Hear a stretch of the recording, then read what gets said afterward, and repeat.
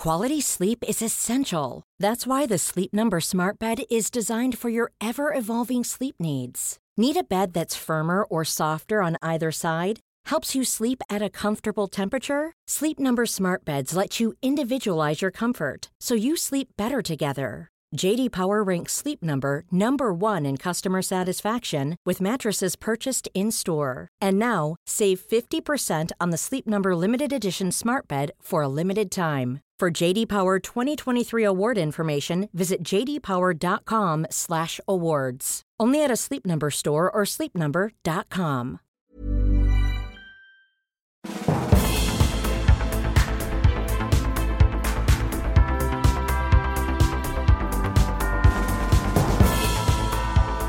Hello and welcome to the Political Party. Today's guest is Anthony Scaramucci. This was recorded live in the West End at the Vaudeville Theatre. Thank you to all of you who came, because the atmosphere was out of this world.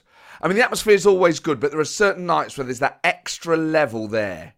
And I think really only the Tony Blair night and the Christmas specials, but this was something else.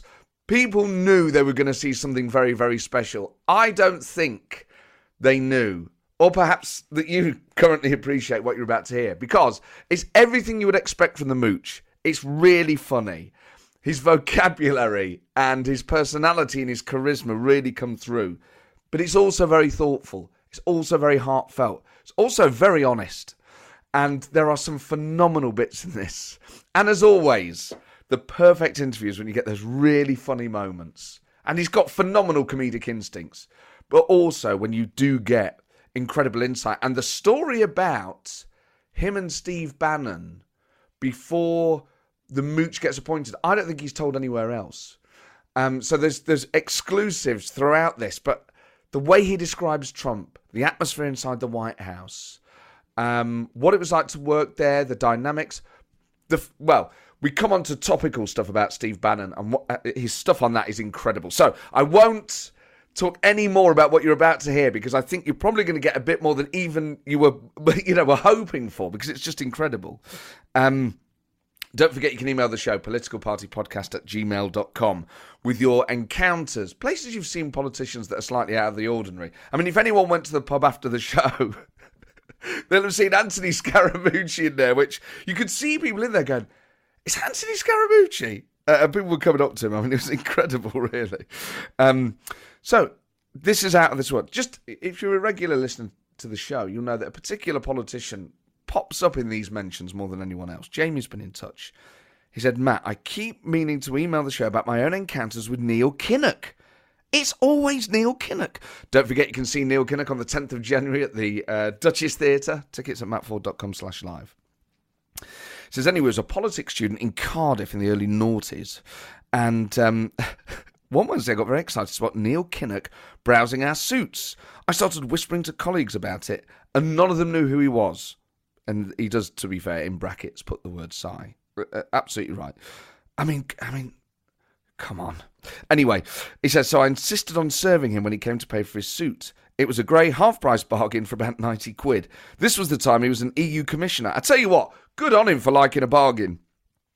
I waited until he gave me his credit card to pay, just to double-check it was actually him before I said anything.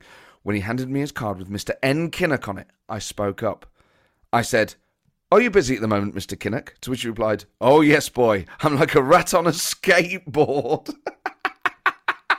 Amazing. Well, what's the weirdest thing a politician has said to you? It doesn't have to be just mundane places you've seen them anymore. Email the show, politicalpartypodcast@gmail.com. Also, don't forget the live shows. I mean, I know that a lot of you enjoy listening to the podcast. There really is no substitute for being there. And anyone who's... I've had so many messages already about this episode from the hundreds of people who were there last night. There is a real... When you're in the room, but when it's someone like Anthony Scaramucci, I mean, any of my guests, when you're in the room with people who've held great offices of state, who've led political parties, there is a different atmosphere that you see, there's a thrill.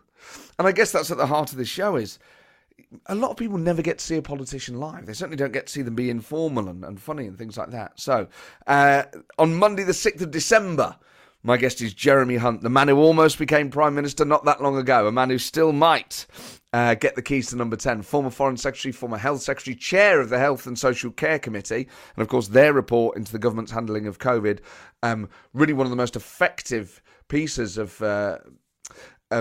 scrutiny that the government has faced. So Jeremy Hunt on the 6th of December. On Monday the 20th of December, it is the Christmas special with MP4, Rosanna Allen-Khan and Jacob Rees-Mogg.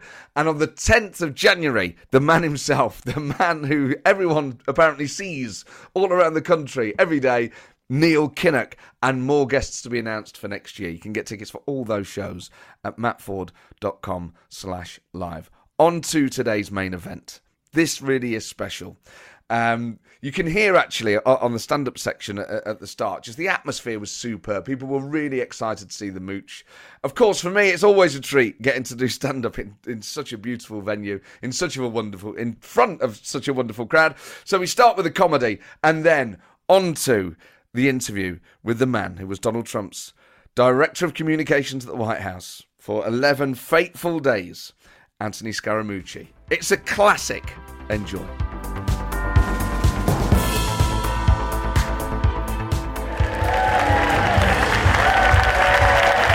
Thank you very much, ladies and gentlemen. Welcome to the political party. Thank you so much for coming. What an amazing atmosphere, ladies and gentlemen. Give me a cheer if you've been here before. Yay! Welcome back, regulars. Give me a cheer if this is your first political party. Yay! Amazing newcomers, fantastic. Well, we have a very, very special guest tonight. And of course, it has been a fantastic week in politics. You may have seen Boris Johnson's show-stopping speech today. CBI, one of the funniest. I've been to. Basically, if you haven't seen this, he's giving a speech to the Confederation of British Industry, very important group of people, and loses his way in his speech. And then at one point he goes, "Well, I've been to Peppa Pig World." I'm sure we all had. It's one of my favourite places. I can't think of a more perfect place. Yeah, there's a lot of mums there, you pervert. And of course it's full of pigs, isn't it? So, piggies, future sausages. Absolutely fucking. At one point, this is the thing, this is where he's at his worst, because he's trying to do the levity thing, like in Peppa Pig World, like anyone's going to be impressed. And it's the sort of thing a 6-year-old would say on a Monday after a weekend at school. Not a Prime Minister addressing the Confederation of British Industry. I did a lovely painting. But at one point he says, Peppa Pig, a great British success story, no white civil servant would have come up with Peppa Pig. You're like, yeah, I don't think that's the insult you think it is. What sort of fucking Cobra meeting would that be? Our financial institutions have been hacked by the Russians. How many have been affected? I don't know, but I have drawn a cartoon pig. Who goes to a theme park and tries to take it as a lesson against the public sector? It's the saddest thing. I'm Winter Wonderland. Hyde Park. Yes, one of the sausages and big steins of lard. The whole time I was there, I thought, you would never get that at the state primary school. There's an amazing bit. If you haven't seen it, you can just find it on Twitter where he loses. He hasn't even numbered his pages, right? So he just loses his way at the speech, and he just, for 30 seconds, rifles through these papers and just goes, forgive me. Forgive me. Forgive me. Words, obviously, he's never uttered to any wife or child. Nice of them to hear them somehow, though. That was good. He also said of the Owen Patterson, that all the slee stuff has been incredible. Because I'm one of those people that's like, look, not all Conservatives, most politicians are good, and Conservatives just have a different view of the world, and God, you can't just call them corrupt, that's stupid. And it's like, it turns out they were. That's shit. And Owen Patterson, apparently, so Boris under a bit of pressure. He went to a meeting of the backbench group, the 1922 community. I do accept that on a clear day I crashed the car into a ditch. Which I guess is as close to an apology as you're going to get. But for me, it doesn't really capture the full scale of the disaster. Oh, I crossed the car, and really that is the start of the story, isn't it? I do have to act in the night. No, I did. I crashed the car into the ditch, and then I did. I set on fire, yes, and then when the fire crew arrived, I got my cock out and said, "Put it out with this." And told them they'd never get a job at Peppa Pig World. But one Tory MP, a guy called Chris Waterford, has admitted that when he saw Owen Paterson, brace yourself for this, to his face, called him a cunt. And he was asked by Times Radio if it was true. He said yes, and the reason was a fair amount of anger and codeine. I mean, sort of trying to use the medical excuse, but also like, I was just really angry. I don't think the medication had that much to do with it, mate. Now, I was on a lot of ibuprofen at the time, and he is a cunt. Keir Starmer, I would say the last week or two, has become a lot more muscular in his language and the way he's saying things. Boris Johnson is a coward. The government is very important. Very important. Government is corrupt. Totally corrupt. Always sort of repeats himself. Just say, government, very important. Very important. Government is corrupt. Plus a coward. Very important. With a prime minister, no, it's very important. I will not give way. No one's asking you to. I will not. It's me and you here, man. I'll come to that in a minute. Very important. Call him a coward in the House of Commons. Actually, that's pretty tough stuff in the House of Commons. And the Speaker, Lindsay Hoyle, made him retract it. He said, difference to you, Mr. Speaker, I retract it, but the Prime Minister is no leader. No one made that noise. I was slightly disappointed by that. Because what's cool about that is you retract it, it basically wipes the slate clean. You just insult him every week. I want him to get really tough with that. I'll come to something, Prime Minister, very important. I'll say this to the Honourable, say this to the Prime Minister. Very important. We'll continue to hold him to account, Mr. Speaker. If he doesn't like it, I'll tell him this. Very important. He can suck my fucking dick.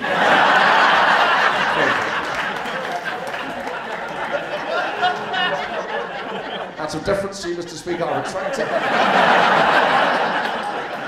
But I bet he's got a small cock. Well, thank you so much for coming out, ladies and gentlemen. I mean, I often am very excited to interview my guests, but tonight, this is very, very special. I'm sure when you bought a ticket, you thought, is he really going to show up? But I did. And it's a pleasure to see you all. But tonight's guest is someone I have interviewed before on TV and on the podcast, but never in person at a political party night. I'm absolutely delighted that he's here. He is someone who is obviously very well known around the globe. When you get to know him, you totally understand why he's such a massive star. He really needs no other introduction. He's one of the most famous political advisors of all time, one of the most charismatic people I've ever met. Please give a huge British welcome for Anthony Scaramucci!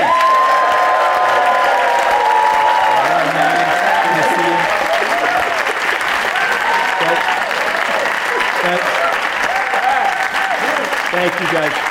That introduction was almost as long as my White House career. Almost. A couple more minutes, it would have been over. Go ahead. It's so good to see you. It's great to be here, Matt. Thank you for having me. And firstly, what on earth are you drinking? So this is a Negroni. Right. Salud, guys. Do they sell them here? No. What are you drinking? You drink? That's vodka in there? No, it's just water. After seeing you on Saturday night, I'm sure it's water. So, Mooch, what on earth is going on in America? I don't know. You don't have a couch, or I could lay down on the couch. I can tell you the whole thing. But I mean, you're allowed to curse on the stage, or absolutely? No, because I don't know how to do anything else. We have a shit show going on in the United States. We have polarization. We have one party that's decided that it's going to break the rules to stay in power. And so weirdly about the US, it's almost the tyranny of the minority now. And so if you look at the Republican Party on the landscape, they are less in terms of the registration, they're less in terms of their membership, but they are working tirelessly to redraw the voting maps to stay in power. And so at the same time that that's going on, you've got some radical lefties as well. And I think that's, I grew up in the sort of blue collar, middle class, I think the radical left, the blue-collar middle class finds them tiresome. So they would be liberal, but they don't want to be radical, woke liberal. And so you've got that, mix that together, Matt, and you have a catastrophe, a shit show, honestly. Yeah, I mean, it's not too dissimilar to what's gone on here. But so how do you feel about that then? Obviously you worked for a Republican president for a bit. Do you have a sort of... Well, listen, it was 954,000 seconds, okay? Sometimes I have to tell my therapist that. It makes me feel a little bit better.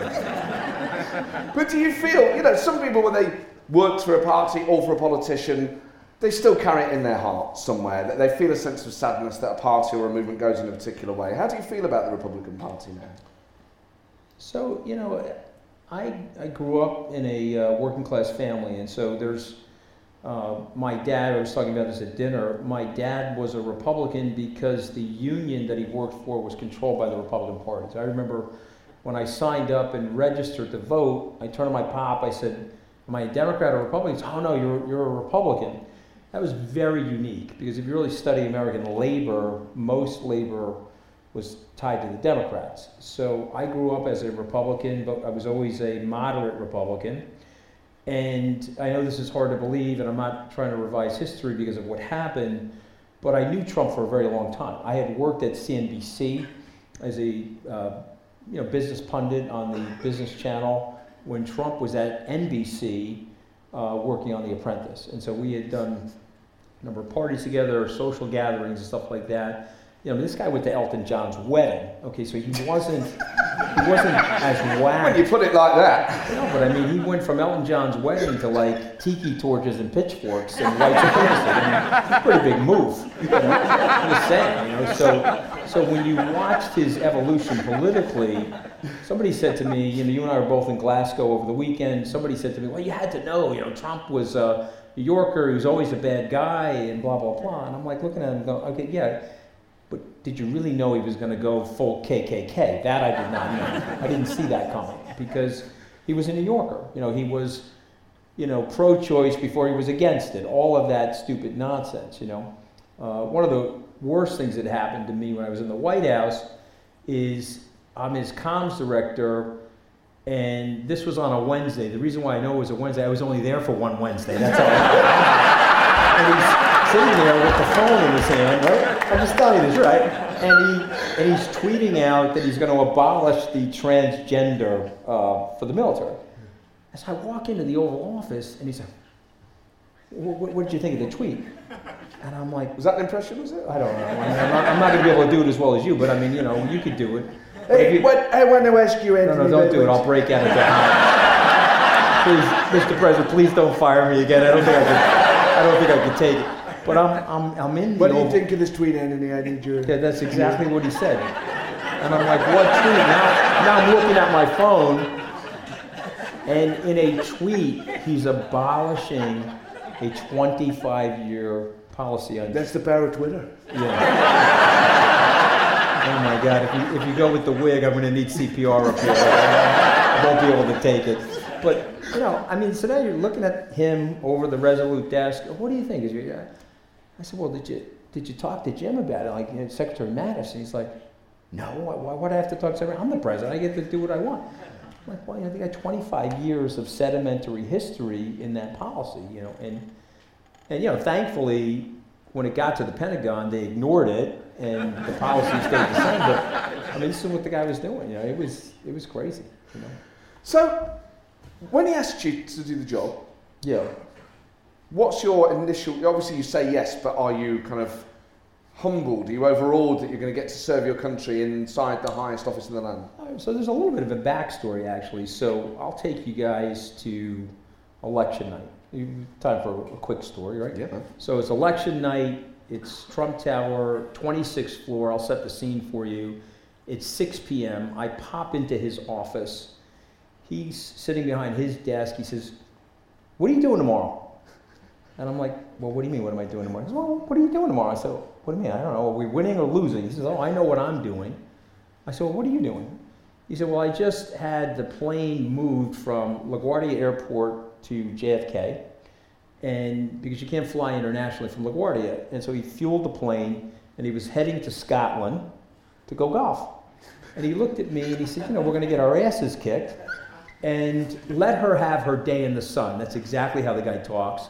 He goes, I'm going to leave the country for a week. I'm going to go play golf, bring Melania with me. Let her have her day in the sun. That was 6 p.m. on election night. Okay, so he did not think he was winning. None of us thought he was winning. At 10:30, this guy's completely nuts now, and he was getting nuttier by the day. I'm on the couch with Rudy Giuliani, okay, and we're looking at a screen, and he turns to me and he says, Trump's going to win. And I said, why are you saying that, Mayor? He said, you see those 2 counties right there in Florida? They have not reported yet, but those are white-collar counties. They're going to vote for Republican, and they're going to flip Florida.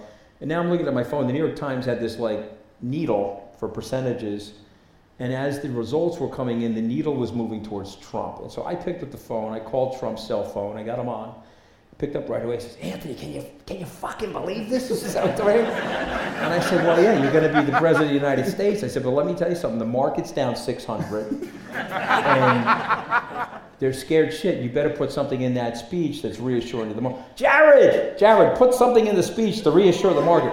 I gotta go. Can you fucking believe this? And he hung up the phone.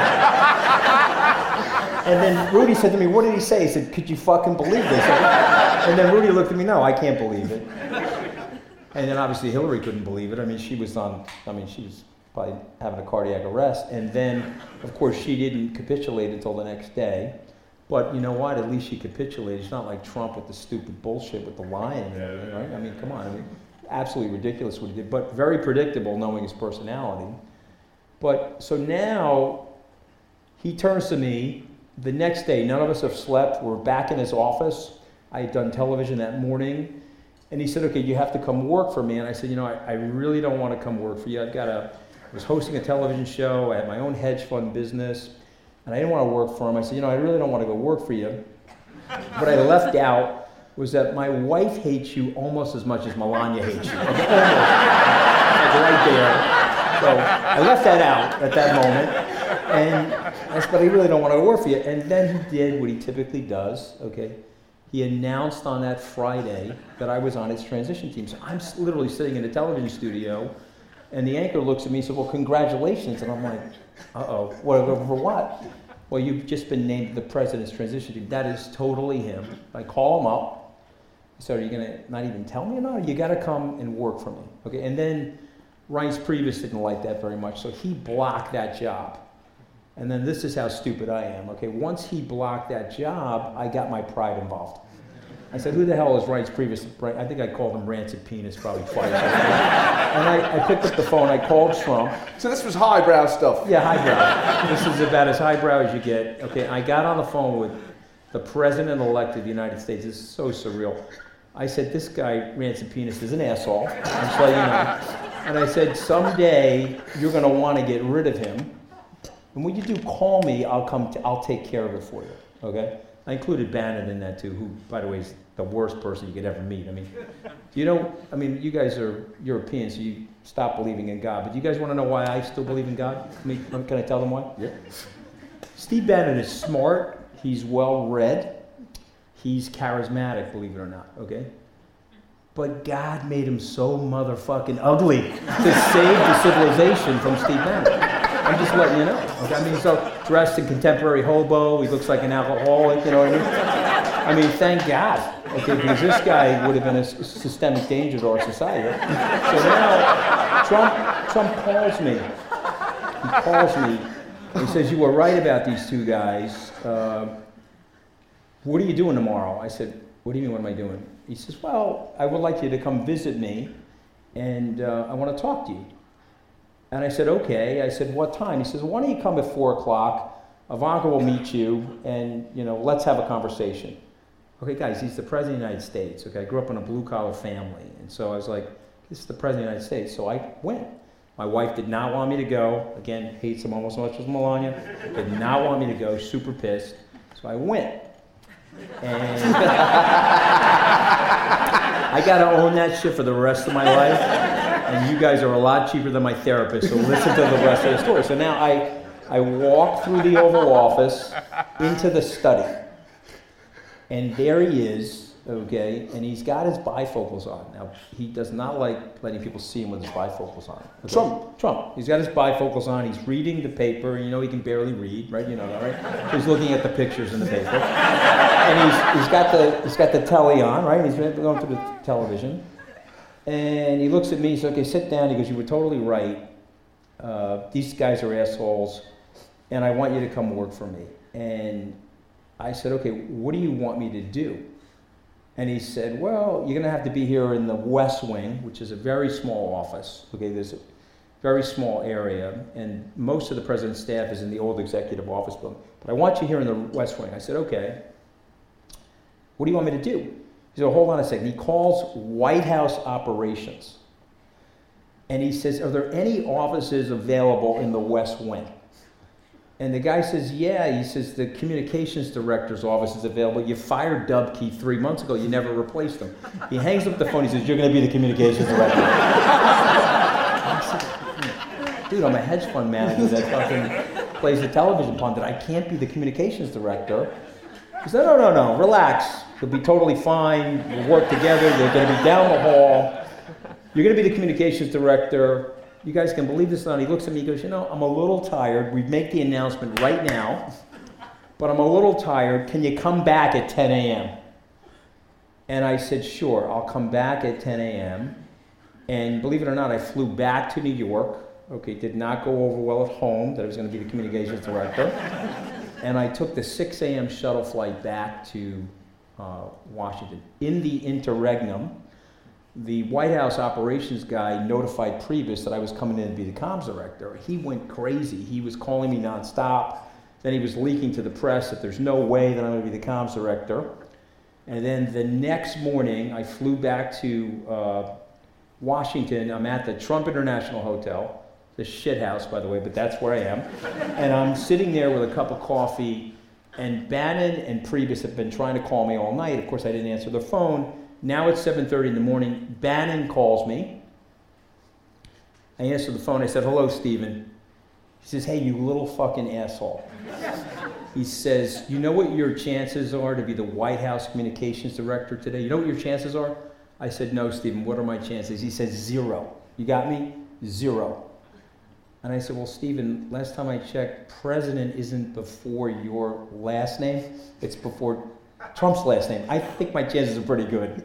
I said, so you want to fight it out with me, or do you want to break bread? Slams the phone down on me, okay? I said, all right, this is going to be an interesting day for me. And an hour later, he calls me back. It's now 8:30. He says, meet me and Reince in the chief of staff's office at 9:30. I get the meeting with President Trump at 10 o'clock. I said, okay, no problem. I get in the office. It's a 2-on-1 tag team. And they're like, you can't take this job. I got offered the ambassadorships. I think he wanted to put me in fucking Antarctica, actually, okay? But I think we have a pretty good relationship with the Penguin, so I said no to Antarctica. He starts listing all these ambassadorships and all these promises. I said, no, I think I'm fine. I think we're going to be the comms director. Why don't the two of you go fuck yourselves, okay? That's literally how the thing started. So you know it was going downhill from there, right? And so now we get into the Oval Office, and Trump is pissed. He looks at the two of them. He says, you guys are filth. All you do is leak on me. And then Trump buries me. I'm going to tell you how he buried me. He turns to the White House secretary, the staff secretary. His name was Rob Porter. And Trump says, I want you to put out a press release. Scaramucci is going to be the comms director. Who's he reporting to, sir? And he says he's going to report directly to me. Okay, and then he looks at Reince. He says, I don't want him tainted with your filth. And I'm like, okay, this is going to be really bad, because you can't have the comms director reporting to the president. Because whoever replaces Reince, you know, you can't have two people, right? And that's how my day started. So if you're ever having a fucking bad day out there, I just want you to know there are worse days. Okay, you can call me. I'll give you the hotline number. I'll cheer your ass up. Okay? And it got progressively worse until I was fired and shot out of a cannon and rolled into Pennsylvania Avenue. And then you have comedians like this son of a bitch making fun of you. I mean, you know, it was a rough period of time. I mean, Just in terms of what it's like to work at the White House, like, were you there long enough to get like a fob and an email address? Okay, so yes is the answer to the question. So not only that, I had the security clearance because I was set up for the original job. So I went through the whole security clearance. I actually had a White House badge from January 20th, and so, yes is the answer to the question. In fact, all of that stuff was already taken care of. And so I hit the ground running on that day. And then, of course, I did the press conference that day. Okay, well, let's talk about that then, because I was going to ask you about Steve Bannon. But that room, I mean, we've seen it on TV. We've seen it recreated on various disaster movies. What does it feel like in there? Is it more claustrophobic than it looks? Does it feel like a pressurised environment? So this, look, I will say something cautionary. We have a tendency to demonize Trump because of some of his malevolence and what he does as a person. But you have to remember, even demagogues are human beings, right? You have to look at the whole complexity of the person and the human nature. And so... Does that mean we should feel sorry? No, not feel sorry for him, but I'm going to share a story with you, and it's apropos to what you just asked me. So I'm sitting there now. The office is cleared out. He's made the direction that I'm going to be the comms director. He says to me, what do you want to do with Sean Spicer? I said, well, what do you want to do? He goes, well, I want to fire him. I said, okay, fine. Sarah Huckabee walks in. Mr. President, excuse me, Sean Spicer just resigned. And I said, okay, good. Well, we don't have to fire him. That's fucking great. Okay, and then she walks out. And then Trump says to me, well, who should be the press secretary? I said, well, you got to make Sarah the press secretary. You need a woman to do this job for you. So let's make her the press secretary. Talk to her about her in a second. But then I looked at him. Now, if you're in the Oval Office, it's very small. And so it looks a lot bigger on camera, but it's a very small office. But on the ceiling of the office, there's a plaster of Paris seal of the president. That famous seal with the bald eagle. And I look up, and I look at him, I look up, and I say to him, I mean, we're both in the Oval Office. I said, my heart raced the first time I walked in there. I said, tell me the truth. Did your heart race the first time you came in here as president? And a very honest answer, he said yes. He said, I walked in, I sat behind the desk, and I'm looking up at what you're looking at, and I said, holy shit, I'm the President of the United States. And then the phone was ringing, and it was the White House protocol officer. And he got on the phone, he said, hello, yes. He said, okay, on such and such date, Theresa May, your prime minister, is coming. I think she was the first head of state to visit him. He said, okay, thank you. And he hung up the phone, he goes, holy shit, I gotta go meet Theresa May. And he looked at me, and he said, so, I got up, they told me to go to the North Portico to greet Theresa May, and of course I went to the North Portico, and the next thing you know, this whole shit show started. And he said, I'm going to tell you something, Anthony, you're going to be in awe of this office for a day, and then after that, you're not going to be in awe of the office. It's going to be another office to you because there's so much work to do. And I got to tell you, that's exactly what happened, because there's a kinetic pressure and frenzy, and then the next thing you know, I got my ass fired after that, of course, but you're in there and you're in that soup. And then he had a whole complicated thing going on between the fiefdoms inside there, and they were warring with each other pretty badly. And Priebus and Bannon, they wanted me out in the worst possible way. And is Trump presiding over that court in a way that is planned? Is he deliberately having people that he knows will have conflicts with each other, or is it just he's chaotic, he doesn't think it's real? No, he has literally no executive management skills. I mean, that's the honest truth. He's a showman and a raconteur, and he was the accidental president, but he couldn't delegate or create a environment of execution in any way, shape, or form. I can't tell you the name of the cabinet secretary, but this was February. You can figure it out because this book came out in February of 2020. You'll figure it out. And he was on Morning Joe, and he came to see me in my office, and we're here in New York City. He sits down on my couch, and he says to me, man, he says, this guy has absolutely no executive management skills, and so it's impossible because there are 19 cabinet positions, there are 30 sub-cabinet positions, nobody knows what to do.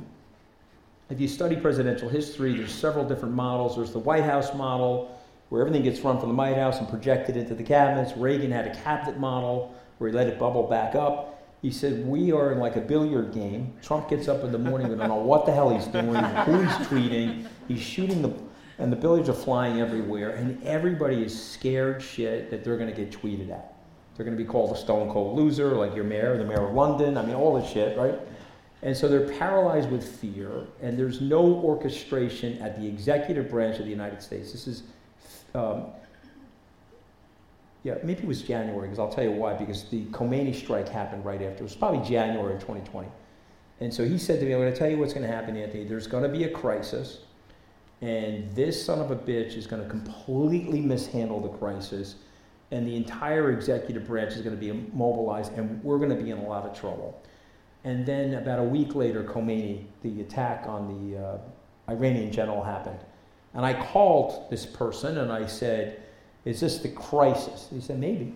And then that abated, and then of course a month and a half or 2 months later, we went into the COVID-19 situation, and I can give you chapter and verse, every single thing this guy did wrong in that situation. And the main thing was born from his insecurity, because a secure person goes to experts and says, okay, man, you're an expert on comedy. This guy's an expert on epidemiology. Or maybe not that big of an expert, but and you delegate. You say, okay, Dr. Fauci, what should I do? Or Scott Gottlieb, the FDA, what should we do? How should we plan this? Not Trump. Trump has to go at people, and he has to try to prove to you that he's smarter than you. And so, I know more than the generals, I'm smarter than the epidemiologists, and this, that, and the other thing. And he drives people crazy. But then I figured out why. Can I tell this? Is it okay? Can I tell why? Absolutely. And then I figured out why, because I was on the Bill Maher show with Stormy Daniels. Everybody remember her? Yeah. After the show. Yeah. More male than female voices. After the show, I said, I had a drink with her. My wife is there, so trust me, it's fine. And I said after the show, I said, come on. I said, just tell me the truth. Give me the whole thing, All right. And she got into the raw dogging and all that stuff. Of course, it's disgusting. And then she said to me, look at it. And then she gave me the whole thing. And in Italian, the expression is una poco pisciadelle, okay, which means tiny schmeckel, right? That's basically it. And then she's like, it's like a shiitake mushroom. I mean, I haven't been to a fucking Japanese restaurant in 3 years, okay? You haven't had miso soup after she says that to you, right? And I looked at her, I said, oh my God. I said, that explains the whole thing. Trump has heard 4 words that no guy can survive. You want to hear the 4 words? Yeah. You guys want to hear the 4 words? Okay. Is it in yet? Is it in yet? And that, you can reverse engineer the guy's entire personality and the massive insecurity right there.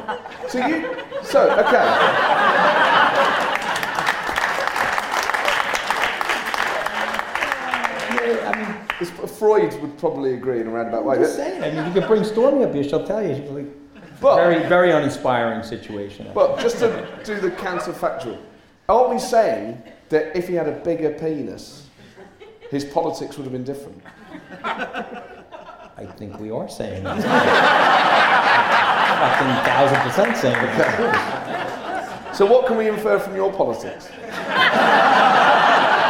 I'm Italian, I think that's enough. It speaks for itself. So with Trump then, how political is he? Is there any consistent philosophy? Is there anything that ties it all together? Attention and money. Attention and money. And it flips depending on the day and the moment. And so if he didn't feel like he was getting enough attention, he had to say something ridiculous so that it would force himself back into the spotlight. And he wanted the top half of a broadsheet newspaper more than anything. I mean, that ultimately is what he wanted. See his name on the top half of a broadsheet. And one of the other cabinet secretaries said to me, man, there are 2 things. If he says it to you, you gotta get out of the way. Number 1 thing he would say is, oh, so you think you're President Pompeo? Is that what you think? You're President Pompeo? Or you're President Bannon? Get out of the way. And then the second thing was, I think you're getting more famous than me. Okay? And one of the cabinet secretaries said, when he said that to me, I planned a trip to Argentina for 2 weeks. Because that's Trump. If he felt like your star was rising, I mean, you guys wouldn't remember this, but there was a blonde woman that worked for him on The Apprentice, and she was getting some fame and notoriety in season 1 and 2. And she wrote a book, and she went on the speaking tour, and the minute she did that, bang, he fired her, and he brought Ivanka in to replace her on the show. So his thing was, and Kellyanne actually said this to me once, it's a one-person show, it's one stage, and there's one spotlight, and you got to get out of the way of this guy, otherwise he'll hit you with a ray gun. And is he bright? Does he have a kind of street-level savvy? Because it's really easy for people to look at him and dismiss him as thick. No, see, that's your peril, because he's pilloried in the press. You guys hit him hard on Spitting Image and all that other stuff. But don't underestimate the brightness. Now, he's got a learning disability, right? He can't read, right? Well, everybody knows that, right? And so he was probably undiagnosed learning disability, and he's probably got attention deficit. But let me say something about people like that. It would be like if you were blind, or if you're blind, you're likely are developing better hearing. If you're deaf, you're likely to have better vision, and so you compensate for these deficits. So, Richard Branson is someone that I'm, reasonably close to, a pretty good relationship. I've visited him on Necker Island many times. He would tell you that he has attention deficit and dyslexia. So a result of which he's figured out how to use his native intelligence differently than other people. And whether you like Trump or dislike Trump, that is Trump. He is very much so smart. He's just not book smart or intellectually curious. You can't say he's not smart. He got to the American presidency, just a different type of smart. And is it that, so when he's unleashing these incredible forces, when you see it in Charlottesville and places like that, where people are paying with their lives for the forces that he's unleashing, does he care at all? Does he realise it's a consequence of his words? No, he doesn't care. He likes that. That's the demagoguery about him. He's figured out, and this is somewhat exploitive, and this is, listen, at the end of the day, I supported him, and I have to own that I supported him. And so I've already offered that apology, and I think somebody that supported him, that has a level of self-awareness, would say the following. You have to acknowledge the pain that Trump caused in terms of the racial tension and a lot of the things that he did. And I've tried to own that, and I've tried to offer my apology for that. But then I also spoke out against them, and you have to trust me. There were death threats to my family. I went out and campaigned against them because I thought it was the right thing to do for the country. I could have easily just slinked away like a lot of these guys did, or whatever. I'm not saying that to pat myself on the back. I'm just acknowledging what happened. But here's the thing, and rest assured of this, he has figured out that there's a group of people in the country that, let's face it, are white, and the demographics are changing in the country, a result of which a democracy means that there's going to be a more beautiful, more colorful mosaic of people that rise to power. And there's a group of people, for whatever reason, they do not like that. They watch Fox News and they buy catheters from Fox News on the commercial breaks, and they sit there and they grumble at that's all they fucking sell on Fox News. Catheters. Like catheters. And they go watch Fox News. They can't get any real sponsors. It's like the MyPillow guy who's fucking completely nuts. And then you know what I'm talking about. Yeah. But this is a group of people that Trump has dialed into. And I'm going to tell you why it pains me, because I grew up with these people. Okay, I grew up in a blue-collar neighborhood. And my first campaign stop with Donald Trump was in New Mexico. And when I was originally with Jeb Bush. And when I got to New Mexico, I saw something that we never saw on the Jeb Bush campaign. You know what that was? People. We saw people. Jeb was like, please clap, and we had 4 people in the room, okay? Trump had 9,000 people at the Albuquerque Civic Center. And so the Secret Service gives you this day pin. This way, when the shooting starts, they won't shoot at you. You have the little pin on. When I first got the fucking pin, I was like going like this. So now I took the pin off. I put it in my pocket. I went past the velvet rope, and I walked into the crowd. And I started talking to people. And it dawned on me while I was talking to these people, this was my dad. He was talking to my dad, but it was 35 years later. So my father grew up in a coal mining town in northeastern Pennsylvania. He left that town and moved to Long Island to mine sand, and he ultimately became a crane operator, where he spent 42 years at the same company, and again, great job, very good wages. I grew up in what I would consider to be the middle class. I would never dishonor my dad's work ethic by telling you otherwise. We were in the middle class. And we shared a bedroom. We had one full bath in the house. It was tight budget. But my dad had a living wage. And I was talking to these people in New Mexico, and I went up to one guy, and he said to me, yeah, I lost my job 2 years ago. I was at the factory. My dad retired. He was at the same factory. But the factory moved. And he said, Anthony, you think you're in New Mexico, but you want to know where New Mexico is? That would be Mexico. And 65,000 factories left the United States from the signing of NAFTA, and these people were desperate for work. And what I would say to everybody here is in 35 short years, I grew up in an aspirational working class family. My parents thought, hey, one of our kids is going to go to college, going to live the American dream. You went from aspirational working class families to economically desperational working class families. And you could blame it on the forces of globalization or whatever you want to blame it on. But the point is, there was this tremendous anxiety. And maybe you guys felt it here, or maybe that's why you guys Brexited. I don't know your politics as well as I know our politics, but I remember going backstage and saying to myself, oh my God, he's talking to my dad. But it just happens to be a different era where these are people that didn't go to college and they're desperate for work. And they want to work, by the way. They're not looking for handouts. They want to work. And, I went back on the campaign plane and I flew with him to California.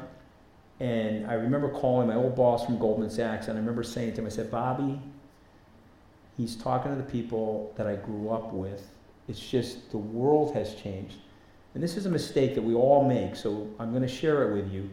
I grew up in this blue-collar family, and I went to Tufts and Harvard Law School, and I went to Goldman Sachs, and I started hanging out with very successful people. And now We've all been there. Now you're in the salons, but you're in the salons of the wealthy, and you start to pick up the collective biases of the people that you're with. And it doesn't reflect well on me to say this to you, but I'll share it with you. I missed what was happening in my old neighborhood. I missed the angst of what was going on. And he saw it, and he exploited it. And that's where the pain comes in. Rather than saying, okay, we have this problem, we have to solve this problem, we have to bring these people back into the establishment where they can trust the medical establishment, the political establishment, the business establishment. He exploited it, and he channeled anger through it. And he got them to literally not even take the vaccine, and he got them to think about the society in this very vitriolic and poisonous way. And so that really sucks, by the way. I mean, it really sucks. We have to fix it.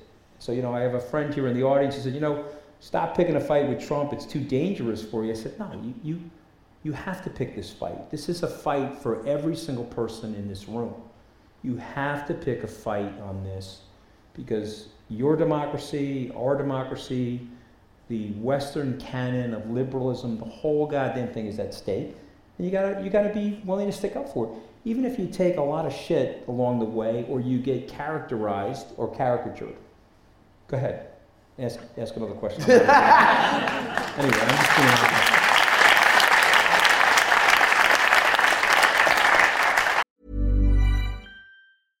Imagine the softest sheets you've ever felt. Now imagine them getting even softer over time. That's what you'll feel with Boll & Branch's organic cotton sheets. In a recent customer survey, 96% replied that Boll & Branch sheets get softer with every wash. Start getting your best night's sleep in these sheets that get softer and softer for years to come. Try their sheets with a 30-night guarantee. Plus, get 15% off your first order at bollandbranch.com. Code BUTTERY. Exclusions apply. See site for details. This Mother's Day, celebrate the extraordinary women in your life with a heartfelt gift from Blue Nile. Whether it's for your mom, a mother figure, or yourself as a mom, find that perfect piece to express your love and appreciation. Explore Blue Nile's exquisite pearls and mesmerizing gemstones that she's sure to love. Enjoy fast shipping options like guaranteed free shipping and returns. Make this Mother's Day unforgettable with a piece from Blue Nile. Right now, get up to 50% off at BlueNile.com. That's BlueNile.com. There's obviously a period where you feel that emotional connection. He's talking to your dad. You realise then, obviously, he's basically lying to your dad, and we're using that as shorthand. But was there a period then where you thought actually you might actually deliver for those people? No question. No, there's no question. When I, and again, because I don't want to revise history, like there's a very famous saying, people remember things the way they need to, not the way they actually happen. So I don't want to revise history, and I'm not going to demonize these people. In the beginning, banning was actually way more normal, in the beginning. And I think the power perverted his ambition and started to really corrupt him. But in the beginning, there was a slate of policies that they wanted to push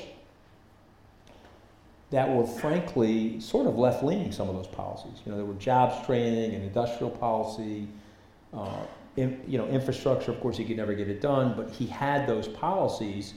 But when they met contact with power, then the corruptive forces started happening, and then they went with the tax cut, and they went in that direction as opposed to really coming up with a good plan for the society. And had he not fired you when he did, how long do you think you'd have stayed? Well, I would have liked to make it 12 days. Don't you guys think? It would have been fun to at least had an even dozen days. When Steve Colbert asked me, I didn't think I was going to get thrown out before the milk went spoiled. Okay, I definitely didn't think that. But I probably would have had to. And this is the thing: you have to be honest with yourself, right? The American president, who is a motherfucking asshole, but he's the American president. He's offering you a job to work in the White House. And now maybe you're a better person than me and you would have been strong enough not to take that job, but I took the job. And then you have to ask yourself, after Charlottesville, which happened literally a week after I got fired, would I have had the balls to resign from the job after he said that there were very fine people on both sides? And I have to confess, I don't honestly know the answer. I would love to think of myself in a way that, yes, I would have had the balls to resign. So I would like to answer you and say 19 days. That's how long ago it was. But I don't know, because you're in that situation and the goalposts. One thing about Trump, he's very good at moving the goalposts on people. He did it to Michael Cohen. He did it to John Kelly, who became a friend of mine. John fired me. He keeps moving the goalposts on you to test you. Oh, you think you're a good guy? Let me move the goalposts. Let me see if you'll do that. Okay, you're willing to do that for me, you stupid son of a bitch? Let me move the goalposts. You see what I mean? And that's what he did to everybody. And so General Kelly, who fired me, and we obviously were sore at each other as a result of that. He moved the goalposts on him and he hurt the guy's career. But here's a guy that worked for the American military for 40 years. He was a 4-star general. He lost his son in Iraq. Okay, his son was a lieutenant in the Marine Corps, and unfortunately he stepped on a plastic landmine. And so there was a mistake. You're supposed to have a magnetic, like a metal detector, check the minefield, and then you have to run, an aircraft over the minefield and hit it with sonar to see if there are plastic mines. And the Marines were told that they did both. They only checked it with the metal detector. He was the first kid into the minefield, and he died instantly. He exploded in the minefield. 4-star general, he's a Gold Star family member, and he has to listen to President Trump say, these guys in the military, what the hell is wrong with them? Why would they do so? Kelly is the one that put that in the Atlantic. He's the one that let that out. Okay, of course, Trump denied it, but that's exactly how Trump felt. So you have to think about General Kelly. He's moving the goalposts on the guy. Him and I actually became very close friends. I mean, we're a little bit like Felix and Oscar from The Odd Couple, him and I, but he is, he really helped the country during the Trump administration in ways that he would never tell anybody because of how chaotic and crazy it actually was. So I would like to think that I would have left after Charlottesville, but maybe I wouldn't have had the balls to leave after Charlottesville. I don't know. But that was a terrible moment for us as a country, where he's saying that there are Nazi sympathizers and white supremacists, and he says there are very fine people on both sides. And that was a major dog whistle to all those white supremacists. And you had to, at that point, speak out about it. I spoke out about it. I was on George Stephanopoulos' show that weekend. I spoke out about it. I denounced it. He called me pissed off at me. And I said, you're totally wrong on this. You can't, you're the American president. You can't talk like this. So he was pissed at me. And what did he say in that call? He said that you're supposed to be on my team. You said you're going to be loyal to me. I said, well, I'm trying to be loyal to you, but you can't talk like that. But he still expected loyalty after he fired you? Yeah, I expected loyalty after. And I was okay with that. Remember, I did something really fucking stupid, guys. Okay, you could look at what I did. It was one of the best political lines ever. I said Steve was in his office, blankety blank. But I said it to an Italian kid from my neighborhood who his father had worked on the same construction site as my dad. And he had taped me saying a really stupid thing, and he ran to CNN with it. I mean, who fucking does that, right? I mean, who does that, right? But I never blamed anybody. I said, it's my fault. I should have never had the conversation. I own the mistake. My firing, I'm accountable for what I did. I don't blame anybody but myself.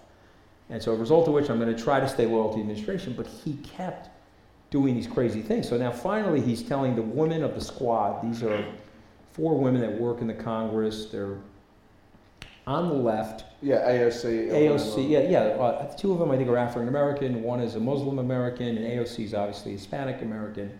He tweets out that they should go back to the countries that they originally came from. So I'm on the Bill Maher show. This is the second time, not with Stormy this time, not with Stormy, but I'm on the show. And you're pointing at me after you just made that answer. Yeah. No, I actually think you probably have Trump on that. Maybe. But anyway, I'm on the show with Bill. He turns to me and he says, well, okay, you're supporting him here and here, but how do you feel about what he said about the squad? And I look at Bill and I say, well, I don't like that very much. They told my Italian-American grandmother to go back to the country she originally came from. That's racism. It's American nativism. And he's the president of the United States. He should not really talk like that. Show's over. Bill says to me, Bill Maher, he says, he's going to tweet at you tomorrow. He's going to attack you tomorrow.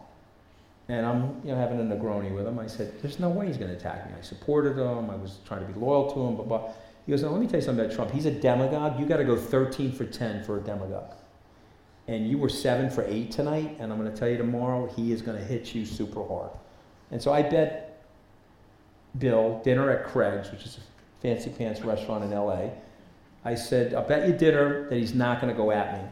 He said, okay, you're on. 3 p.m., he's fucking blasting me. Okay? I mean, he's fucking hitting me with everything, okay? I'm at the Beverly Hills Hotel in the bungalow. I'm looking at my fucking phone, okay? And I'm getting lit up by the leader of the free world, the President of the United States. Okay? And Bill's saying I was the fillet. And 2 minutes after that, the phone's ringing, it's Bill Maher. You owe me dinner, you stupid fuck. And I said, you're right, I owe you dinner. I can't believe this. And let me tell you something, okay? Let me tell you something. You get hit like that from the President of the United States, I was whiter than Matt's shirt.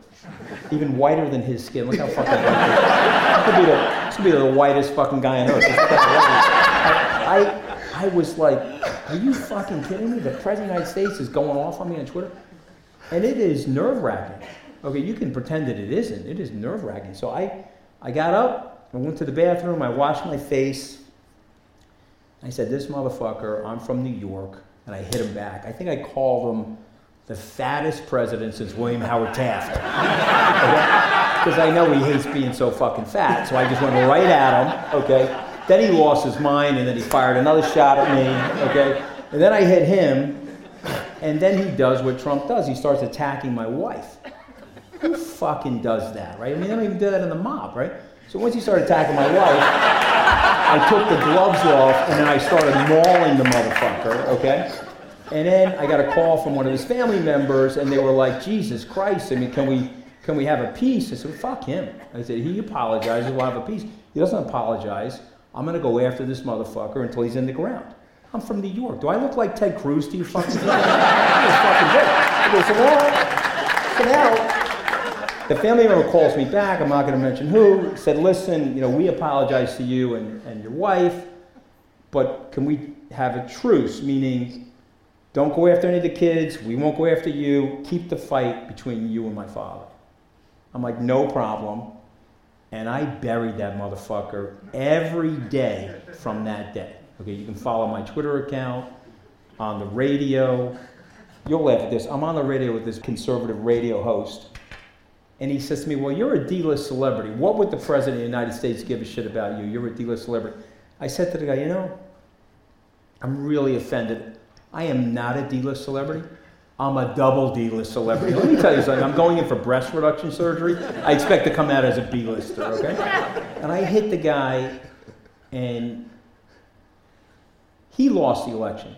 I didn't help him lose that election. He lost the election because of his idiocy, and he turned off so many people. But let me tell you something. I was not going to let up one day, and if that motherfucker comes back, I'm coming out of retirement. I'm going to hit that motherfucker again as hard. You're allowed to curse here, right? Still, yeah. Right? I'm going to hit him. I'm going to It's a hit bit him. late to check. I asked you before I got out here. I'm going to hit that motherfucker as hard as you could possibly imagine if he shows up again. Okay, because he is a danger to the world. He's a danger to Western liberals. He's a danger to our democracy. And let me tell you something, you can't have that guy run on anything. And that's how I feel about it. Should I hold back or what?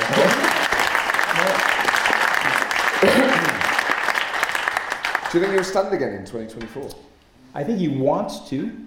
I think a lot of things have to fall in place for him to. And one of the things that's happening right now is the Republicans are trying to figure out a way to move away from him. This guy, Glenn Youngkin, who won in Virginia, and they're trying to figure out if there's a playbook where they can go forward without him. And then, of course, there's a group of sycophants and acolytes that are still with him. It'll also depend on the information that comes out on the January 6th insurrection, because he's trying to suppress that information. If that information comes out, I think it'll be very hard for him to stand for re-election. And what would that information need to say in order to prevent it? Well, he was part of it. He was an insurrectionist during that. Remember, he's off Twitter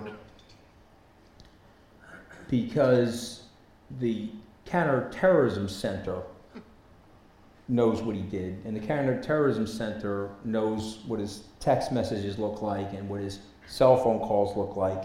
And so when people say, well,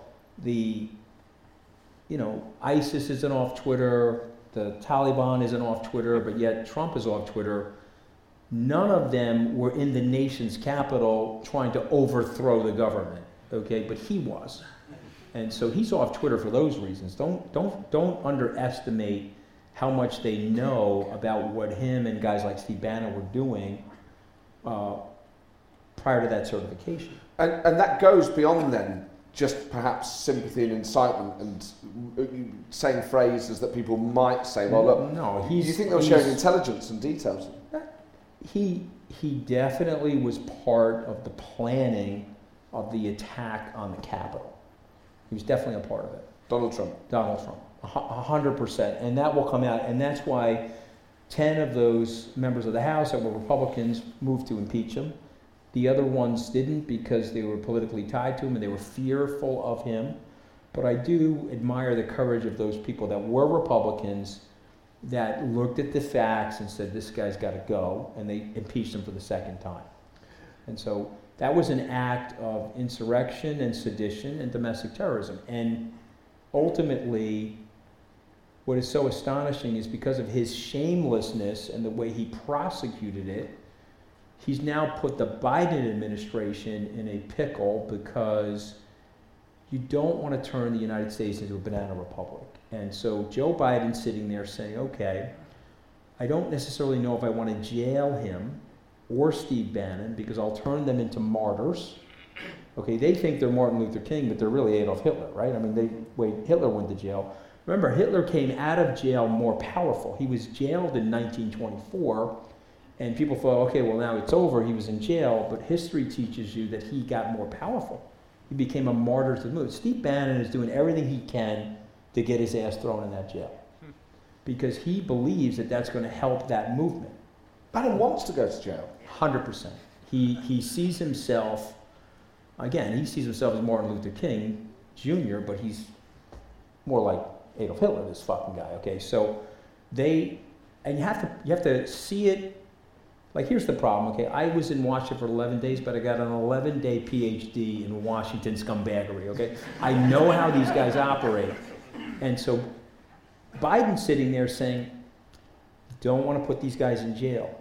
The minute I put them in jail, I'm going to make them martyrs. So what I would like to have happen is all the facts and circumstances come out, and then my bet is they'll prosecute them and commute their sentences, because you don't want the country to turn into a banana republic where you're jailing your political adversaries, even though they're lowlifes and deserve to be in jail. You don't want to set up that sort of domino effect which would take place. It would be even more toxic, frankly, than what we're living in right now.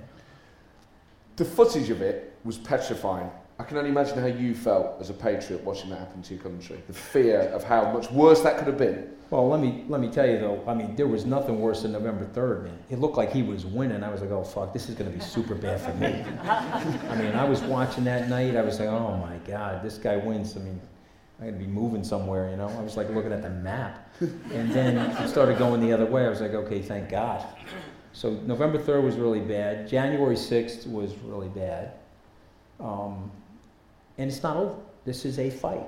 This is a fight. The battle has been won, and the democracy and the institutions of the American democracy held, but just barely. They were stress tested, and they almost broke. Imagine if Kevin McCarthy was the Speaker of the House and not Nancy Pelosi, or one of his acolytes who he manipulated either through their fear or love of power, subverted the American democratic system after 245 years of success. I mean, guys, that was close, man. And so we have to gear up for another fight. There's another fight coming. And this whole, I mean, and these people are not giving up, by the way. No. It's not like they're going away.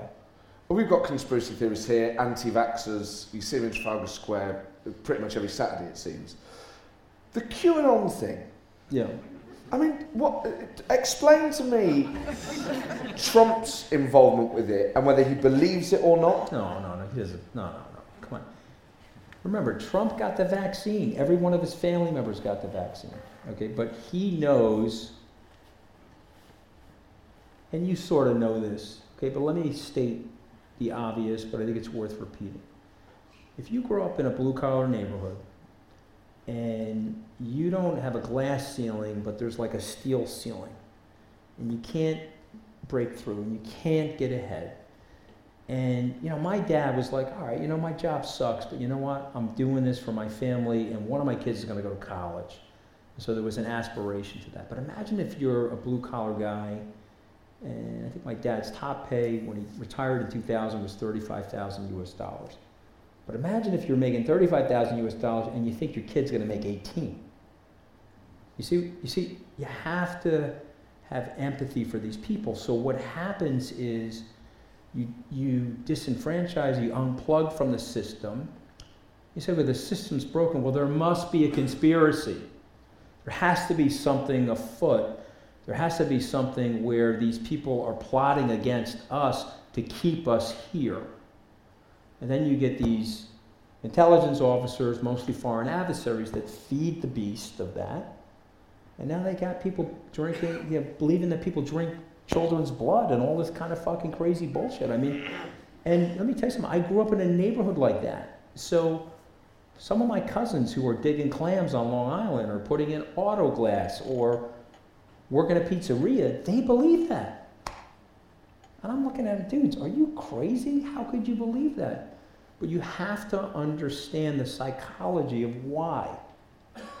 Okay, and that should worry everybody because it's a massive amount of disinformation. And something that Trump understands, if I can repeat the lie 100 times, I can get 10, 20% of the population. No collusion, right? Remember? No collusion? Yeah. The people are going to believe it.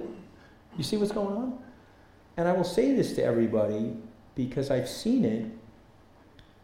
It is weapons-grade propaganda. okay, from our adversaries. You think Vladimir Putin is happy that the Soviet Union fell? He's not happy. He wants to disintegrate the United Kingdom. He wants to disunite the United States. He wants to break up the European Union because he wants to put a hurt on us the way we took out the Soviet Union. Does everybody understand that? So they can't do it traditionally, so they're going to use manipulation and soft power to try to do it. And we have to get these people back on board. We have to actually explain to them what's going on and tell them, hey, come on, we're better together. We have to recommit ourselves to our civic virtues to protect ourselves from this. You see what's going on? But then you got political leaders like Trump saying, hey, this is playing to me, man. I don't give a shit. If Putin's going to help me get into power, I don't care. Let's rock and roll. And obviously Roger Stone and Bannon knew that. Bannon knew that there was collusion, and so did Roger Stone. And so he pardoned those two guys. Everybody following this? I mean, it's a nasty thing, okay? But again, that's my PhD in Washington politics. Okay? But I'm just trying to explain it to you because you need to know. You need to, like the vaccine, I can't speak for the United Kingdom, but in the United States, if you're going to go to a public school, I think there are 12 vaccines that you need to take. So in this country, we call private schools public and private schools. They'll be called public schools, state schools. So what do you mean by public school? So that would be the state school. Yeah. The state schools in the United States. I went to a public school, which is basically the government, creates the school for you. It's not a private school where you pay tuition. You live in a town, they let you go to that school. You're required to take 12 different vaccinations. The disinformation on this vaccine is mind-boggling to me, and it plays, and it's literally weapons-grade propaganda because they're trying to subvert your idea of freedom and the control of your own body, and it feeds into the conspiracy theorists who don't trust the government. So there has to be something wrong with the vaccine. And yet Donald Trump himself, every one of his family members, Ted Cruz, that fat fuck, every one of them took the vaccine. I don't like Ted Cruz, by the way. That guy is the worst, man. There are some really bad ones, but he's at the top of the list. What worse than Trump? In some ways, yes. Thankfully, he doesn't have Trump's name recognition or 15 years on television where he has billions of dollars of advertising and brand, but he's smarter than Trump. And he knows better than Trump, okay? And yet, he's a sycophant, so he's dangerous. He's a very dangerous guy. Okay, well, it's now your chance. If you'd like to ask a question of Anthony Scaramucci, please raise your hand. I'll take a few. If we could have one sentence questions, please. I'll repeat them for the podcast so that when this is put out, people can hear it. And I'll try and get a broad spread. So we can just have the house lights up a little bit, just so I can see people. But just get your hand in the air and. There's one right here. Yes, we'll start off with the gentleman down here. What's your take on Sarah Huckabee Sanders? What's your take on Sarah Huckabee Sanders? She's a product of her environment. She grew up in a political family. She was roundly against Trump in the beginning. Don't forget, Pompeo was against Trump. Kellyanne Conway was against her. They all spoke out against Trump, myself included. When he became the nominee, we fell in line because we thought that was due to loyalty. I like Sarah. I think she's a very nice person. But when you're that political, you're going to break principle in order to succeed. I don't think she'll win the election. She's running for the Arkansas governor, but I do like her because I think down deep she's trying to do the right thing. I'll always try to be straight with these people. Just because she supports Trump, I don't dislike her. I do like her. And I'll tell this quick story about her. So Trump named me the comms director. I named Sarah the press secretary. So I just want to set the West Wing for you. The largest office in the West Wing is the Oval Office, and it's small. The second largest office in the West Wing is the press secretary's office. Why? Well, Teddy Roosevelt he designed it, and he said, well, the press are going to be in that office cavorting with the press secretary, so he made it bigger. The comms director's office is like a phone booth. It's this big. And Sarah turned to me after I got the job, and she said, listen, would you like to take my office, because a bigger office, and you're the comms director, you're my boss, and I'll sit in the comms director's office. So that Sarah Huckabee Sanders, to be totally candid. And I said to her, no way. I said, plus I'm an entrepreneur. I can operate my business from my cell phone. I don't need a big office. You need that office. You're the press secretary. And so I do like her, actually. I don't have a bad opinion of her. I'm a little pissed at her, though. Can I tell you why? Because I just got to mention this, okay? And she put it in her book. Okay, I had on my bucket list since I was 12 that I wanted to take a dump in the White House. It's in her book, right? So I had my opportunity to drop a deuce in the West Wing, and I came out of there and I turned to Sarah and I said, I got that off my bucket list. You got what off your bucket list? And then I explained what it was, and she did put it in her book, by the way. Anyway, you asked, so I told you. That was on my bucket list. Mission accomplished. Mission accomplished. In 11 days, you only went once. Just a little binded up. I mean, it was a stressful job. Okay. I went more than once, silly. Is the one on the end there, I think? Which member of the Trump family is going to be running for president in 20 to 30 years' time? Which member of the Trump family will run for president in 20 to 30 years' time? That's a good question. So I'm going to be the contrarian on that. And I'm going to say no member of that family will be able to run for president. Now, who wants to run for president? Ivanka Trump 100% wants to run for president. And Donald Trump Jr. 100% wants to run for president. So if I was just generically answering you, I would say Ivanka and Donald Trump Jr. will run for president.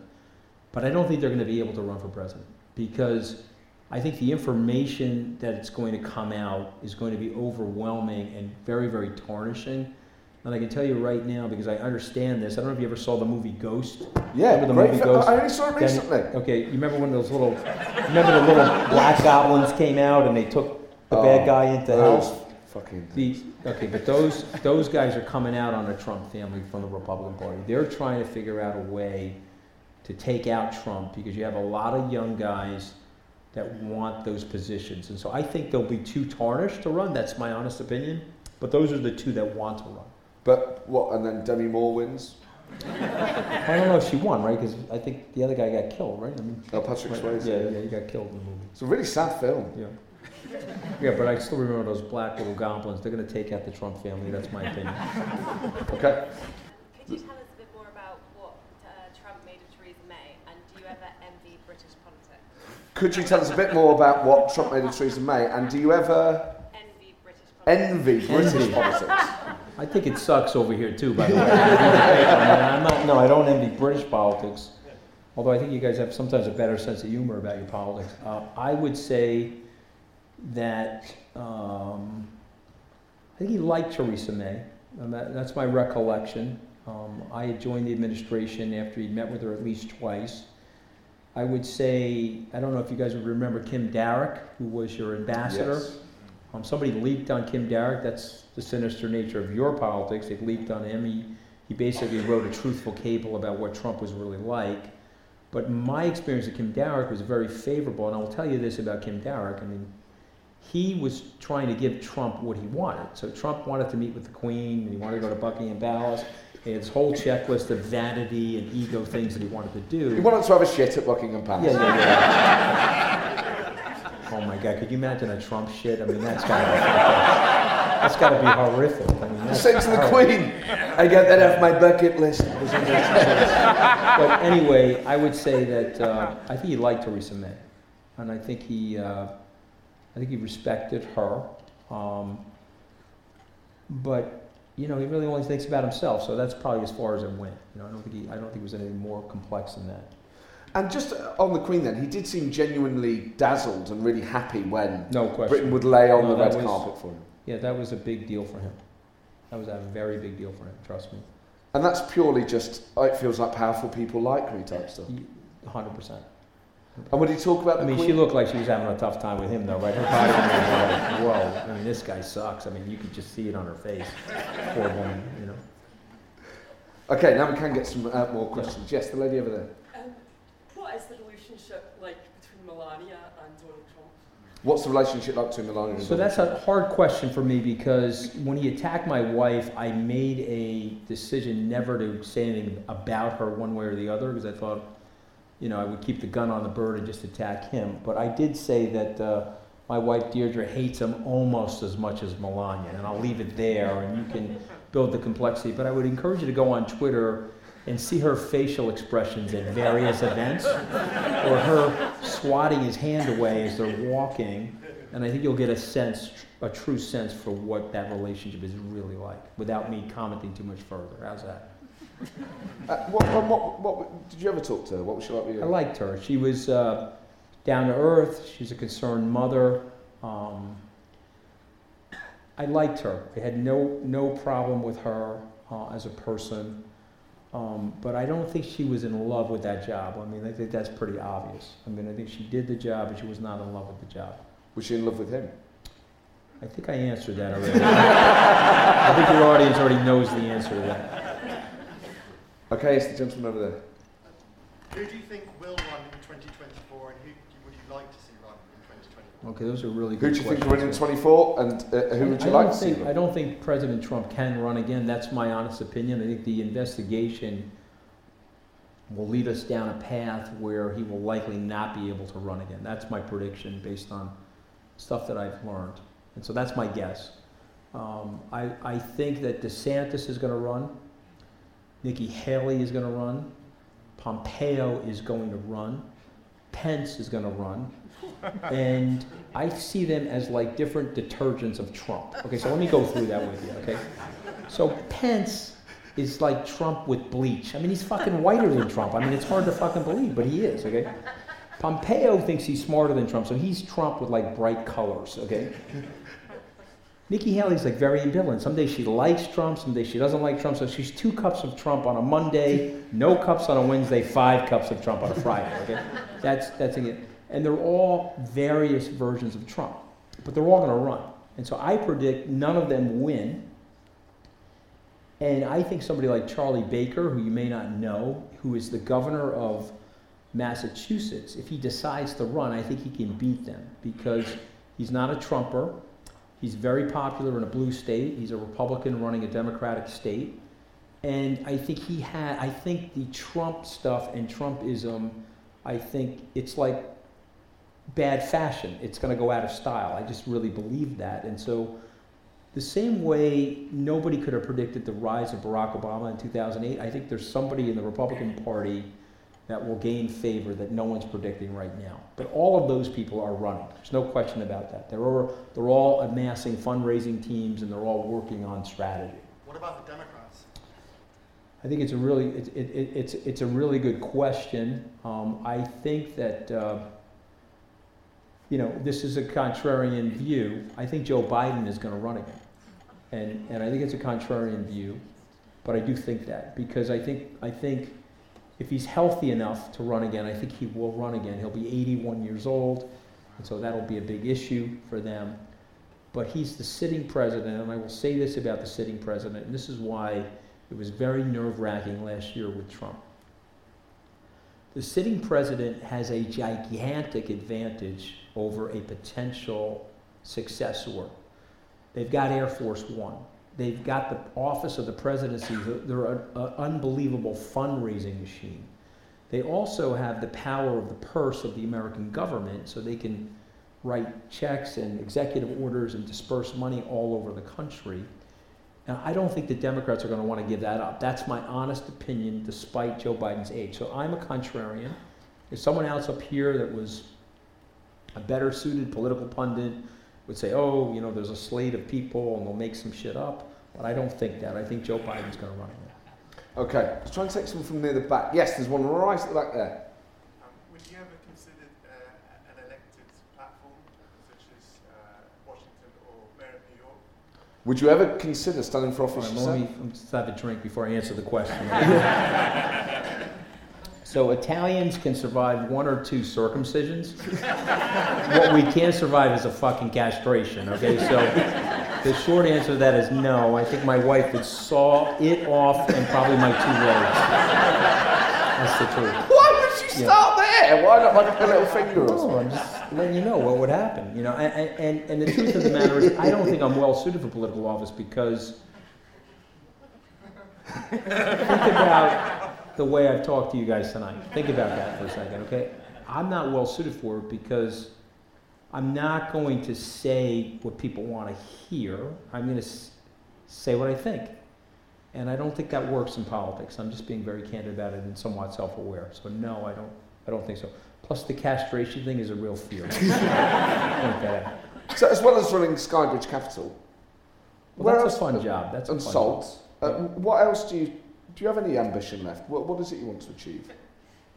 I want to hang out with you, Maddie. That's my ambition. I want to hang out with you. No, I think you got to love your work, I think, you know, and I have 5 children, and I tell my children, and I really believe this, you got to do what you love. Okay, you're here visiting, you're not living forever. Mel Brooks has one of the best lines ever, you know, relax, none of us are getting out of here alive. You ever hear him say that? But it's the truth, right? So when you're having a bad day, I want you to think of my ass getting fired from the White House. That'll cheer you up. You say, wow, it wasn't as bad as Scaramucci when he got fired from the White House. It can't be that bad, unless it's a health issue, okay? And then the second thing is, I would tell you to do what you love, okay? And you gotta do that. And so I've been blessed with that. You know, I built my own business. It was very hard to cancel me after the White House. Many people tried to, but I had my own business. I went back to my own business. You know, I dusted myself off like a human crash dummy. Big deal. Okay. The other thing I would tell you is that, of course, you've made mistakes in life. Who hasn't? But you got to drop that. You know, you can't wake up in the morning with a millstone of regret on your neck. I don't wake up in the morning and say, let me kick myself in the pants today. I made a big mistake in the White House 4 or 5 years ago. I don't do that. And so right now, I love what I'm doing. I've got a podcast called Mooch FM, which has done reasonably well. You were on the podcast, thank you, Matt. I have my business, got about almost $10 billion under management. I have our SALT conference business. Will I end up doing something else? Sure. But not right now. I like what I'm doing, and I'm also, you know, I want to focus on my kids and take care of them and try to be a good dad, which you know, because I see a lot of fathers out here. You know, some days you're a better dad than others. You know, you just try your best. And so for me right now, all those things are great. Well, let's see what happens. But I got to tell you this: if Trump runs again, I have to stop what I'm doing, and I got to go out there and do my best to beat the living shit out of that guy, because he's a really bad guy, and you need tough people to stand up to a guy like that, because he is a bully, and he's got to get punched right in the nose. And I'm going to be very happy to do that. And I'm no longer, when he tweets at me, as white as Matt's shirt. Okay, I've learned to take that punch. I remember once, and I hope you don't mind me repeating this, we went for dinner and I was saying to you, when he would bully the other Republican candidates in those debates, right? Like Jeb Bush. Yes. I was like, what is the best way to deal with that? What would a candidate do? Can you remember what you said? I think I said Jeb should have punched him in the face. Yeah. Did I say that? You said, but not just that. Shoved him. Pushed him over, yeah. Yeah, I said that to Jeb. If he starts in on you or your wife, and you step away from the podium and you give him a shove, you'll be the president of the United States. If you don't do that, you're going to get knocked out of the race. And I'm going to tell you why. Because whether you like it or not, Trump had something going on that the other candidates didn't. Now, let me try to explain that. He didn't care what he said. Okay, now, if you care what you're saying and the other guy doesn't care what he says, he has an advantage over you. And so he had to create optics. Bush had to create optics. And that would have been one way to do it, and I think that would have flattened Trump. The other thing is, when Trump is coming at you and calling you little Marco or lying Ted Cruz, you can't fight him the way he's fighting you, right? It's like the farmer would say about the pig. You can't fight the pig in the mud because the pig likes it. Okay, you're not going to like that. And none of them went after him in a way that could have taken him out. And what could have taken him out? Any number of sensible policies. Any number of sensible policies, and look over at him and said, so, you know, where's this capital, or where's that capital, or how do you feel about this? You don't know what you're talking about. You have this level of depth, you're just trying to run over me and then appeal to the people. They would have been way better than working on the sides of his hands or stuff like that. Of course, I called him the fattest president since William Howard Taft because I wasn't running for office. And I knew that bothered that motherfucker in a way that you guys. I just know that, like, I'll just tell you something about Trump. You have to take a picture of Trump from the front. If you take a picture of Trump from the side, he looks like an obese maniac. He looks like the fucking Guinness World Book of Records guy, the fat guy. And it used to drive him crazy. So if they took a picture of him from the side, he hated it. And so if you had campaign posters or campaign pictures, they had to be from the front, okay? And I understand that guy, which is why I was effective at getting under his skin. It's a New York thing, I guess. And when was the last time you spoke to him? I can tell you the exact date, and I can tell you the exact time. It was April 19th, 2019. It was Easter Sunday. And he called. It's the White House operator. It's the White House operator hold for the president. So I thought he was calling to wish me a happy Easter. But he wasn't calling to wish me a happy Easter. I had written an op-ed that week about the free press. Okay, this was April of 2019. You could find it on the Hill. And it was an open letter to the president. I said, Mr. President, the press is not the enemy of the people. And it was a 6-paragraph editorial. And basically what I said in the paper is that the press is designed to protect us from tyrants and corruptive forces. They're the fourth estate. They're there to check people in power. At least that's what the founders wanted. I said, but there's an ancillary benefit to the press. They teach our young children in school, at least in the United States. Your laws about the press are a little different here. But in the US, you can more or less say anything you want about political leadership. You can say more or less what you want about a public figure. And I think it's very helpful to young people, because if you teach a second grader to speak and think freely, they go on and innovate and they become very creative. You can create Facebook and Google and all these different places. In China, they restrict the press, they restrict the internet, Google, etc. 2/3 of the internet is censored, and you'll end up in a re-education camp if you say something nasty about political leadership, a result of which they have to steal our intellectual property. And you're limiting the growth of your people. And so the press has these ancillary benefits in addition to checking people in power. That was more or less what I wrote. Anyway, Trump did not like that, okay? And he got on the phone with me on Easter Sunday. I said Happy Easter, and he didn't say Happy Easter back, just so you know.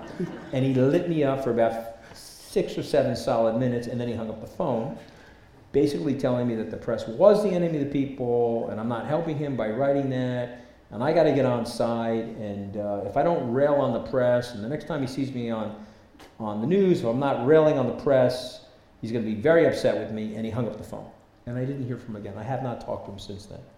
And was he screaming and shouting, or is it still irritating? They're not. They're very like bad bloviating irritation. Not like screaming. But he did reach out. He had one of his cutouts reach out to me after the election to see if I would have lunch with him. I said, "Tell him to go fuck himself." I mean, that's literally what I said. Because how is that going to help anything? I mean, come on. You know, you see what you get with him. And so I did not have lunch with him. So you said that. So privately, is he how he appears? Does he behave slightly differently? When he's confronted with somebody who he's attacking, or he's confronted with somebody that he has a difficult relationship with, he's like a little bit weird with that. He's like a little bit obsequious to the person when he's in their physical presence. He's very weird with that stuff. He's sort of a weird conflict avoider. Like, he takes cover in Twitter and he'll take cover in remarks outside of your earshot. But when you're in his earshot, he has a difficulty with that. So even though he'd be attacking you online or to other people, to your face... Yeah, he has a hard time. You could ask anybody that. Anybody that's worked with him, he's a little weird with that. Like, he's like, has almost like a conflict avoidance in his personality. But how would that express itself? They would say, Anthony, I'm not saying those bad things that people are saying. By the way, I think you look great, and I think you're looking very good for your age, actually. I think I like your hair, and I like your tie and your skin. I mean, it's a fucking great impersonation, but he doesn't really talk. He doesn't really say that. So what sort of... It's like a little weird ass kissing, you know what I mean? You want to take another take at it? Go ahead. Take 2. Anthony, I think you're great. You're one of the best advice I've ever had, by the way, and I think you're doing great work. And there are people out there that are saying bad things, and they're bad dudes. We know that they exist. We don't want to talk about them. I think you're one That's of the way better. I mean, that's it. The second take was the right take. But would you say stuff like that?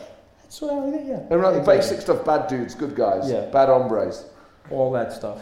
And the other thing is, like, he knows he's lying. Like, it's not like he's, like, doesn't know that he's lying. He knows he's lying. So, like, I mean, we prepared something for him. He went into the Rose Garden. I think the right number was, like, 85%. It was like a really good number. It was something about the economy, and 85% of the people, I guess, had a wage increase or something. He got to the microphone of the Rose Garden and said, 92% of the people have had a wage increase. He comes back into the Oval Office, and I'm looking at him, I'm like, why'd you say 92? I mean, it sounded just so much better. Didn't it sound so much better? I'm like, yeah, but you're going to get 4 Pinocchios tomorrow from the Washington Post. Why would you say that? 85 was a good enough number. You don't know what you're talking about. It sounded way better. And that's him. That is him. He said the other night on Fox News that the gas prices are $7.50 in California. They're probably $5, maybe $6. He doesn't give a shit. He's saying $7.50 because it sounds better to him. That's Trump. Well, Anthony, one stat I'm sure of is that 100% of the people here tonight have had the most wonderful time. Oh, I don't know. I'm grateful to be here, guys. Thank you. Give it up for everyone to Nancy Scaramucci.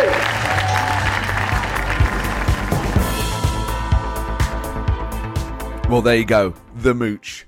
Oh man, it was so good to have him there, and I genuinely think part of there must have been some people thinking, is he really going to turn up? I'm so delighted that he came and did it, because he gave all of us such a wonderful night, and that is a night that you can obviously, hopefully, have just enjoyed by listening to it afterwards. What a charismatic individual. I mean, there were times I just felt like I was in New York. I totally forgot that I was in London. I was just like, oh my God, this feels like we're on Broadway somewhere, and then we're all going to go get a slice of pizza afterwards. But what an amazing bloke. Heartfelt, thoughtful. I mean, obviously very, very funny. And he really knows how to make an audience laugh. But you could sense it there. People really, they hung on every word. Because obviously we were getting incredible first-hand testimony about what it was like to work for Trump and what it was like in the White House. That stuff with Bannon, I don't think he's told anyone else. So that was fascinating. And, it's just such a great mixture of all these things with a style of talking and communicating a vocabulary that you just don't get in Britain. So it was like this rare being came and visited us and gave us the benefit of his experience and his thoughts and his analysis. And he's obviously a really heartfelt man. And he just gave all of us such a special night. So what a phenomenal guest. What a treat of a podcast that I really hope you enjoyed. I'm sure it came across how it felt in the room, but the electricity was absolutely there. Which is why you've got to come and see the show live. And you can get tickets for all future shows at mattford.com/live. Well, I think we all need a cup of tea after that. I'll see you soon. Ta-ra.